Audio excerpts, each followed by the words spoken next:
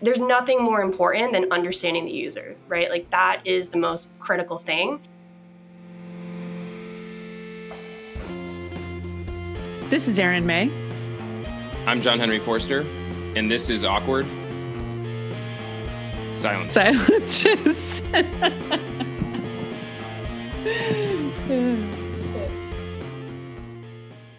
Hello, everybody, and welcome back to Awkward Silences. We are here today with Elyse Bogacz. She is the VP of Product Design at Endeavor. She also has extensive experience at Drift, Runkeeper, and she's an adjunct professor of product design, teaching seniors at the Massachusetts College of Art and Design. So she knows a thing or two about product design. And today we're going to talk about how do you use passive data tools such as FullStory and complement those with your user research to get a fuller picture of what's going on with your user, and of course to design products to make them very, very happy. So thanks for joining us today, Elyse. Happy to be here. Thanks for having me. Got JH here too. Yeah, I've never really actually been in an organization where we took good advantage of tools like this. So I'm super excited to hear stories about, how they can be deployed and what you can learn from them. Get the full story. Oh, look at that. But I'm got to get those sound effects going. Yeah, I mean, I'm kind of accidentally a early employee at a lot of the companies that I've been at. And, when you're super early, you don't have a whole lot of customers. And if you do, you wear out access to them pretty quickly. So, tools like, FullStory and Hotjar and those types of kind of passive tools are a really good supplement, right, to the actual user conversations that I found. So I would consider them essential, right, to any part of like a user testing toolkit, right, even at, small or large companies. Just get the landscape. Like, are those the two main players? Those are the two I always hear of, FullStory and Hotjar. Are there other ones that kind of fit in this space at all? Yeah, I mean, so Crazy Egg does some sort of session replay, and I think they do optimization. I think I feel like they used to be known for A/B testing, and that's evolved a little bit.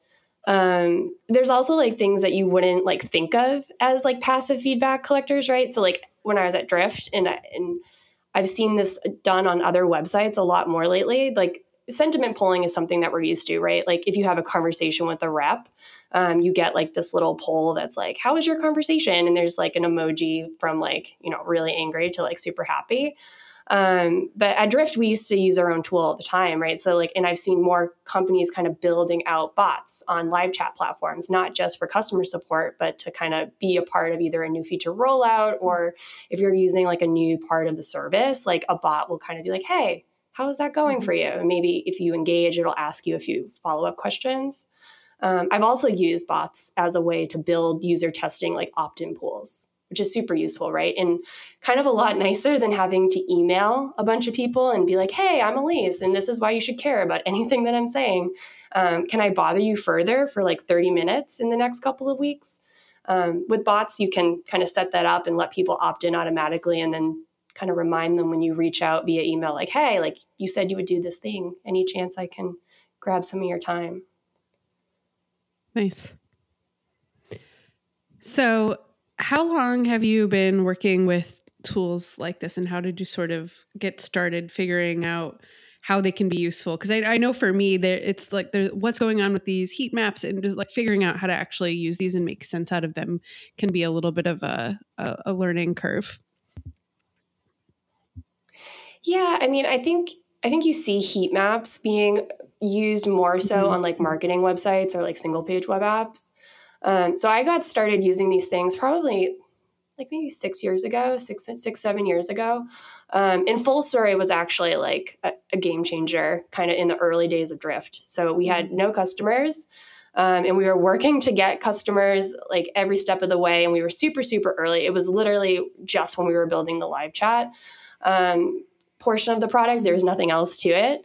And sort of what we found is either we had people that we talked to all the time, right, and became kind of either biased, or super fan customers like end up not being like really good target user testers because they have all of these like power ideas, or like they get really excited about like telling you what you want to hear. So when you're super early, like either no one wants to talk to you, or the people who do want to talk to you, you wear them out very, very quickly. I think about like access to users as you get like a set amount of tokens per user. Maybe let's say it's 5, right? And passive tools like FullStory let you hold on to those tokens a little bit longer. So when we implemented FullStory into the product, we really focused on using it for like onboarding. And we would spend time during lunch, like reviewing, like it would be like story time, right? We would all sit around with our lunches and instead of talking, we would queue up some FullStory sessions and we would watch those. And it's kind of a nice way to surface certain things that you wouldn't otherwise know through any types of like data warehousing. Like you're not going to know that somebody got a little tripped up like on your copy if you're just looking at like mixed panel data, right? So I think the biggest indicator is when somebody is like trying to use something and you're watching them like not be able to use it, and you're sitting there and this anxiety is building. You're like, oh my God, I designed this thing and this user is having a really hard time with it. This is surfacing like, okay, this is something I need to revisit. So it helps you build a list. And some of the things maybe you can address right off the bat, but sometimes you need to be able to say like, okay, here's a list of things that I saw that are kind of interesting sticky spots in this version of the product or this area of the product. And now I'm going to reach out to users who I know have recently interacted with that interface. And I'm going to kind of ask them about these specific things. Because, conversations just for the sake of conversations with customers can be really kind of all over the place, and you can go into a rabbit hole very quickly. Are you, when you're using FullStory, you're finding people who are, having issues? Are you literally reaching out to those same people, or using other data sources to find people who have used those features? Well, I think it depends. So it depends on like the sensitivity of like the area that they're working in. And luckily, so obviously like at Endeavor, we're in the fintech space. So like some of these things are a little bit more sensitive. And we really want to make sure that we're protecting people's privacy and data. And we're going to be using like the privacy screening features on those. So we won't actually be able to see real like metrics inside of people's accounts. But if it's something like an onboarding, right, like FullStory surfaces those users. And if it's a registered user, you have their information and you can reach out to them directly, and you can do it right in a non-creepy way. You don't need to reach out to somebody and say like, hey, I was watching your session. Right. No, that's what I'm wondering. Yeah. How do you get from A to B? Yeah. Well, so normally what I'll do is I'll put together like a list of users who I think would be good, right? And you guys know this with user interviews, like you reach out to 50 people and maybe only 20 respond and maybe only 10 agree to talk to you. And then maybe out of those only 8 show up, right? Something like that. So I'll make a list of people who have been in that area. And sometimes it's really easy to do it with FullStory. A lot of times, like I'll just ask, like a backend engineer on my team to be like, hey, can you pull a list of emails for users that have done like X, Y, or Z? And with like some simple SQL, right, we can get that list. And then I send an email and and I hope they book some time. And a lot of times people do, especially if they have a hard time with something, they want to talk about it and they want to feel acknowledged, right? And they want to know that someone is listening to their pain and hope that person is able to fix it. Have you found a benefit of like watching these sessions, like the way you described hanging out and eating lunch and kind of going through these replays, is that there's almost like some motivation or urgency created within the team to fix issues that you observe? Because for me, when I've like played around with these tools, like to your point about like the quantitative data of, 10 people hit this onboarding flow and 4 of them dropped off. It's hard to like, for me, like to get like developers or designers like excited about like 4 people. That's a lot. Whereas like when you watch like one session of somebody like stumbling around the screen and like clicking and really like not getting it, there's something about that just like creates this feeling of like, oh man, we got to fix this. This is like really bad. Is there a piece of that like is at play here? Oh my God, absolutely. Right. So like there's nothing more important than understanding the user, right? Like that is the most critical thing. And I think like sometimes we kind of disadvantage like our engineering colleagues by like not bringing them along for the ride. When we're doing user interviews, right? Like they don't get an opportunity sometimes to actually like see the pain that the customer has. They just have to take my word for it.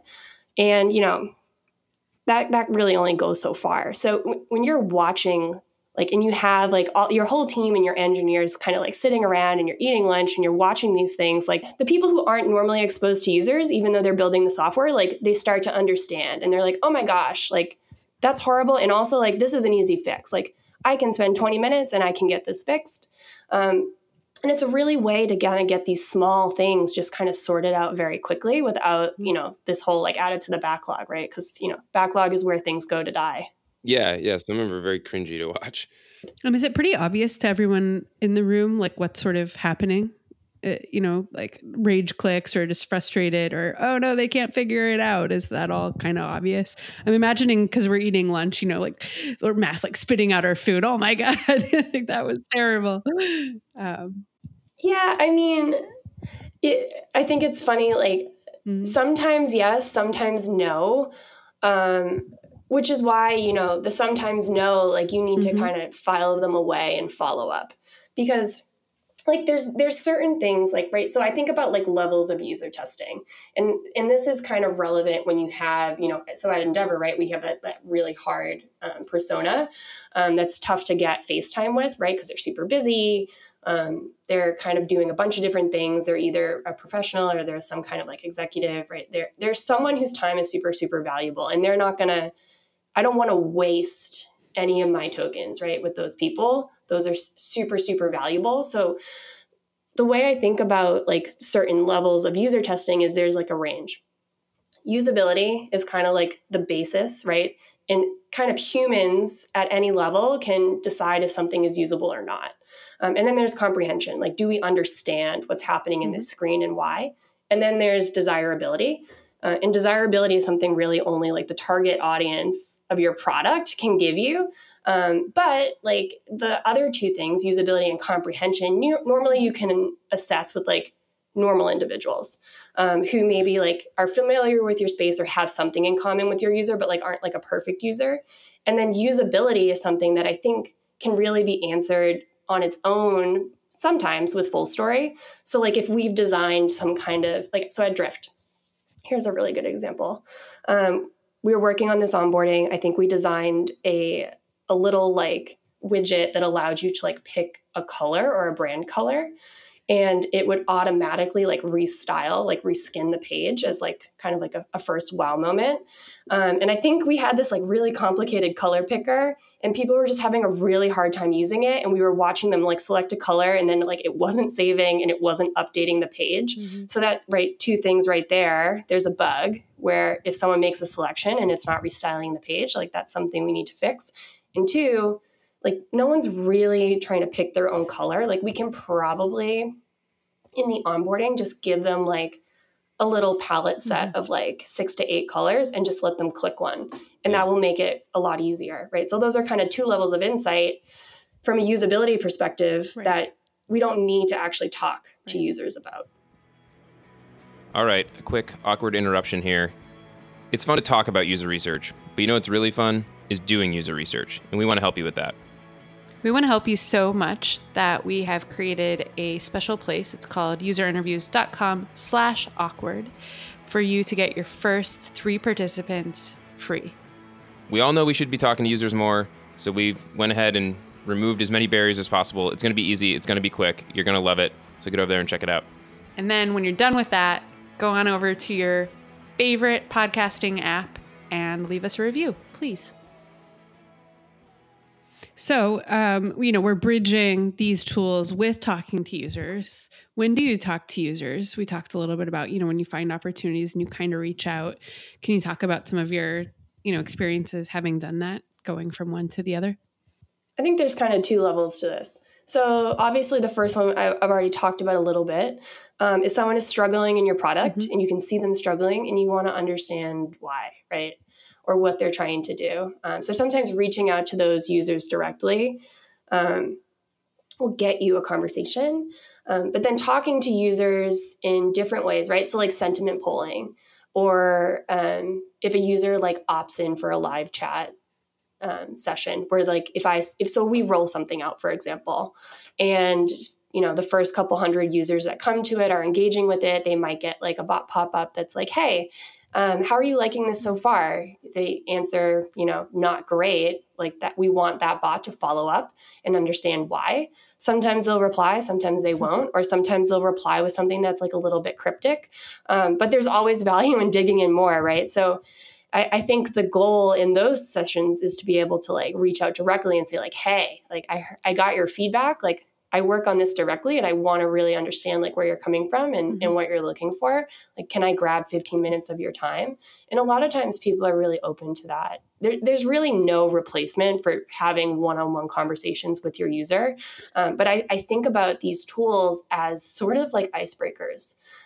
Ways that you can have an easier entry point to having those conversations with your user instead of just a cold email that they're not expecting or have no context for. Cool. The big thing with tools like this that comes to mind right away, right, is around privacy in terms of how do you let users know that this is happening? How do you make sure you're protecting sensitive information? Are there any best practices or like things you've seen implemented to do that well? I haven't seen anyone do this super well, but like I totally agree, especially like with the space that I'm in right now with fintech.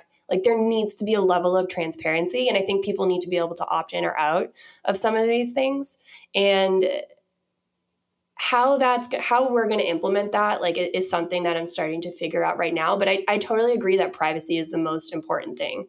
And if you're going to be kind of collecting data on your users, GDPR is like the new thing, right? Where users can be able to have you delete all of their data right off the bat. I feel like we'll probably go towards that a little bit more in the US. But like, so one team that I know does this really well is PillPack. And I think like their process for this is actually really impressive, right? Because they're a pharmaceutical company, like all of that data, anything that is personally identifiable is like super, super sensitive. And no one on the team should have access to that. So they put together like a really in-depth privacy process where, any designer or anyone on the team who's like maybe looking at a user account has no idea who that person is. And there's nothing about that profile that can give that data away, but they're able to actually look at real information, which is really important, right? Like there's this sort of catch-22 where as a designer, or as someone who's working on product, like you want to be looking at real information so that you can make the best choices for those circumstances. And if you're looking at fake data, right, like that's not super useful, but we need to protect the privacy of our users. So, FullStory has this feature where you can go in and you can kind of tag like certain areas. Like if you have a dashboard, for example, you can go and you can tag like metric 1, metric 2, metric 3, and it'll screen them automatically. So if you're watching back a session, like you won't actually be able to view those numbers. They'll be kind of blurred out. And it does the same thing with passwords. I think it does the same thing with like any JavaScript snippets that are on the page. There's definitely ways that you can protect a user's identity. And I think that's something that, as designers, we can't skimp on. That's super important. But I think this is still a space that people are figuring out. Here's a flip question. Have you seen anyone do it really well? I'd love to know. I'm always on the hunt for examples. No, I asked because it's been a real debate within our team. Some of the engineers have been very hesitant to deploy it.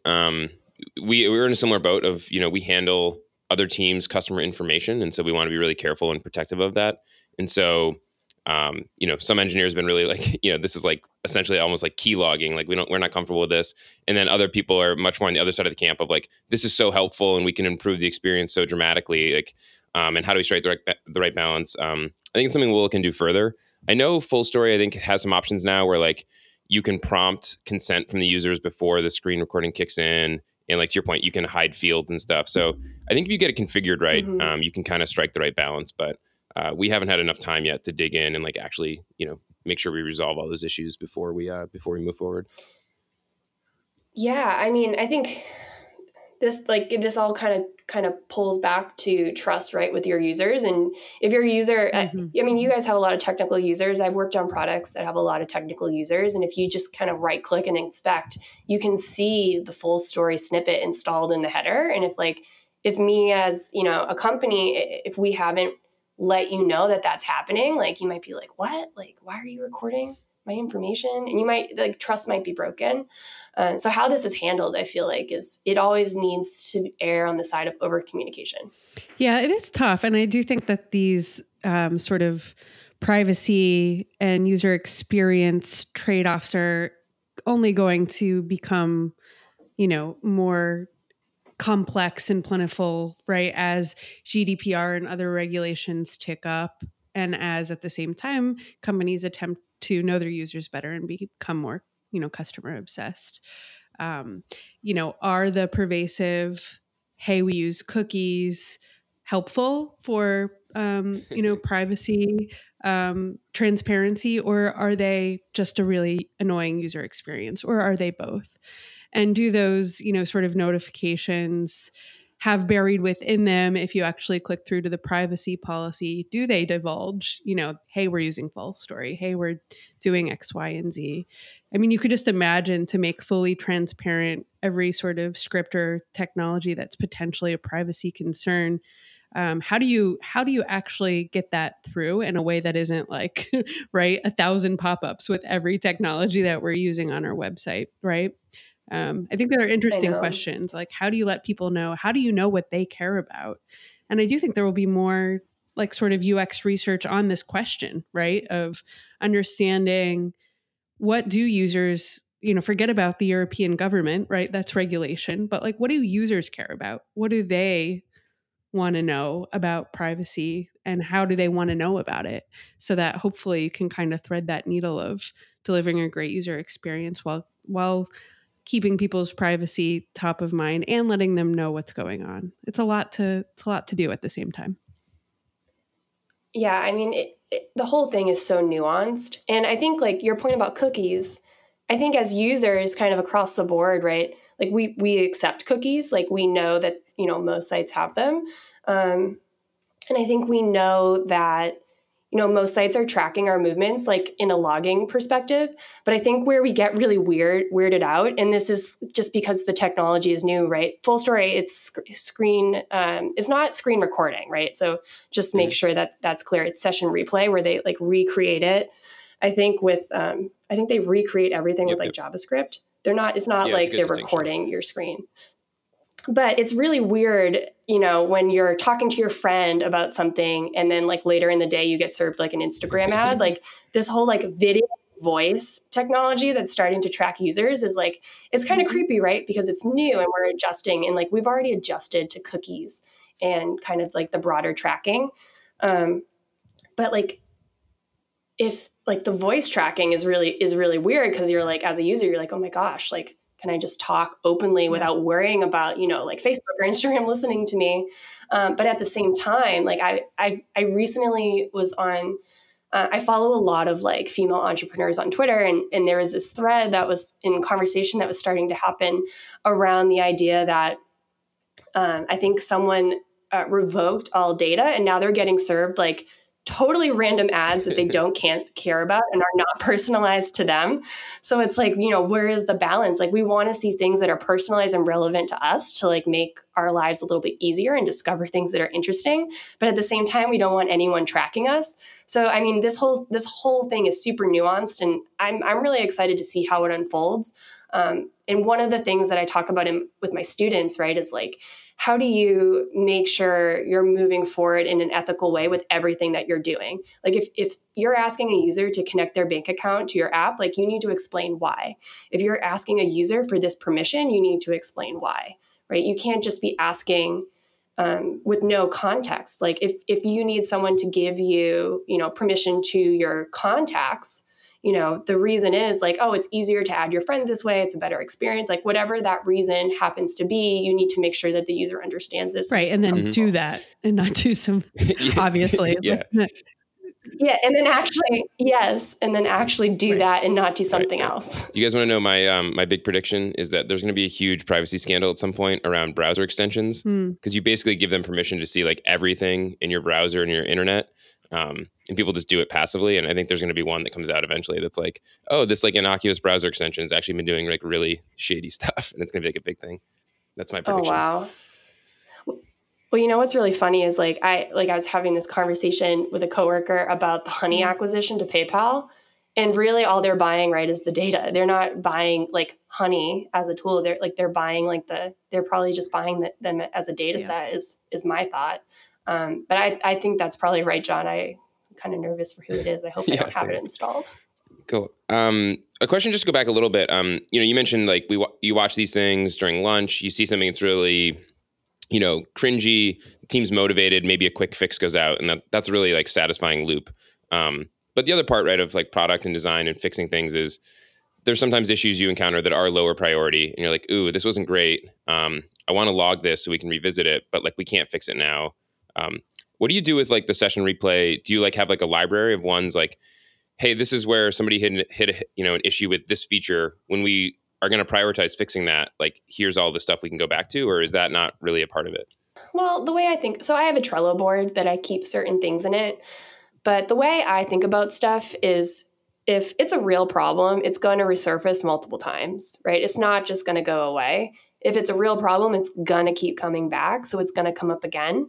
So like I might stick it in a Trello board, but honestly, like I feel like if it's something that is either something we're going to work on within the next couple weeks, or it's something that, it's not really a priority, I might just let it slide. Because when I'm in the mode of like going through these sessions, like I'm looking for high priority things. This is like that idea of like a rabbit hole, right? Like progress for the sake of progress and shipping for the sake of shipping.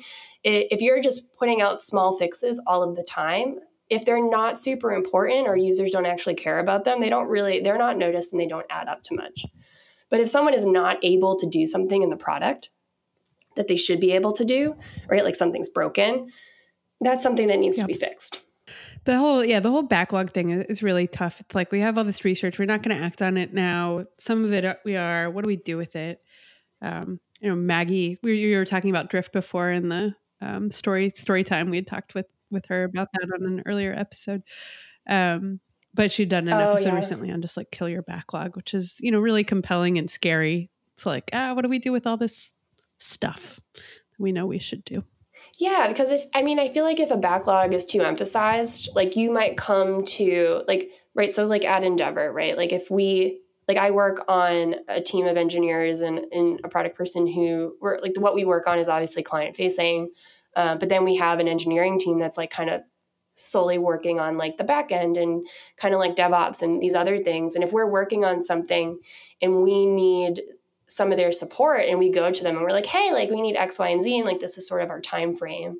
And if their answer, it's not, but if their answer was, we have this backlog, and it's like, well, like that's not a great answer, right? Because it's blocking our team from doing things and not that, I don't like the agile framework of working, but product teams do need to be agile and kind of adapt to each other's needs and be supportive. And backlogs just become this like weird, like order of like marching, like we're marching in this direction and we're just going down this list. And why are we doing this? We don't know anymore, but this is how we do it, right? Like there's never really a good reason for over-indexing on the things in a backlog. And a lot of times some of the things that end up in there, right? Like ultimately they're not that important and they never come up again. So why would you fix something when that's low priority, when there's, 6 or 7 things high priority that are blocking users that typically are floating around? Right. The tricky bit is, making sure those things that do come up over and over again get surfaced in the absence of a backlog. Do you have a good system for that? I'm just like a Trello queen. I have lots of Trello boards, and if something is really like, I usually only have like 2 or 3 things that I'm focused on in like my left column, and then everything else to the right I don't even pay attention to. And if that column is empty and I have nothing to add into it, like I'm constantly pruning it. Like I might add some things that I want to look at, but if it's something that's going to be revisited within the next couple of weeks and it might change anyway, I just delete it all. One of the things I do when I'm designing, like if I'm revisiting something and we have a little bit of space to evolve it, I always ask myself the question, like, if none of this was here, what would I do? And a lot of times some of the answers like are the same as what's already there. And sometimes it's not. And if I can just forget about my backlog and forget about like the restrictions that I have, it allows me to kind of innovate and design a little bit better versus trying to like, fit 5 pounds of apples in a 3-pound bag. Yeah, I think some sort of like expiration date on like stuff in the backlog is like a nice balance where, an issue comes up, you can log it, but if nobody touches it or comments on it in the next 2 months or whatever, it just disappears, right? And then like the ones that, to Aaron's point, keep coming up or keep getting additional information added to them, stick around. And then the ones that don't just get like naturally pruned out. Kind of feels like, maybe a nice middle ground. Yeah. So you mentioned that like you guys have a whole bunch of research and a backlog, and obviously like user interviews as a platform is still like pretty new. Like I remember talking to your CEO like maybe 5 years ago when you were just getting started. So I mean, you guys have done this like kind of homegrown from inception thing. What types of things are you doing to test, and like how are you guys keeping track of the most high priority things that need to get done? For passive stuff, like insights you learn either through customer support or whatever, we've deployed a product board for that, and so it is a little bit of like you let stuff pile up, right? Like somebody said they had trouble messaging, or somebody had trouble with this rescheduling feature, or somebody asked how this works. And we can kind of organize them around themes or to specific parts of the app, with the idea being that we don't like take action on all those things, but it's more of like you get kind of a heat map of like where comments are coming up. Like, oh, we're getting a lot of comments around scheduling, or like, oh, we're getting a lot of comments around this. So it's not like an exact like marching order, and it's like we don't, it's not the only way we prioritize things. So it's not like we just go like what has the most smoke around it, like do that next. But it's like a really nice input. And then when you do decide to work on something in there, you can click into it and like read all the comments that you've associated with it. And so you get this kind of like pretty rich, like quick context of people when they're doing this are thinking about this, or, like you get all this kind of like just richness that is just off the shelf. So it's not like a backlog in the sense of it's not like a bunch of features or designs or whatever that we're committed to doing, but it's more of just like organized snippets from users in kind of like logical groupings that we can go back and parse when when we decide to work in an area. So that's been like the biggest thing that we've probably done over the last 2 years or whatever. Yeah. Right. And it probably helps you very quickly like get caught up on like why this thing matters in the first place. It's good. It's a lot of qualitative contextual data too. It's pretty useful. Yeah. Like for a real example, when you create a project on our site right now, you can't add any of your teammates to it to like help you out with it, which we know is a huge pain point. And so we're working on that now. And when we started it, and we kicked it off with the developers, we're like, hey, just like everybody read through these like 70 comments we have from people who have expressed like frustration or a pain point here, just to like internalize that. And that was like, what we did on day one with the engineers. And it's super helpful because like it really runs the gamut. Some of it is just like, hey, I just take screenshots and just like Slack them to my teammate. Like I just need people to be able to see it. Like that's all I need. And it's like a pretty low bar. And then other people are like, I need somebody who can come in and actually like edit it and like make other changes, or I want somebody to be able to comment on it. And so then we get to start to like parse out, like what is the right solution. And then we can actually go talk to those people too, since we know who said what and all that.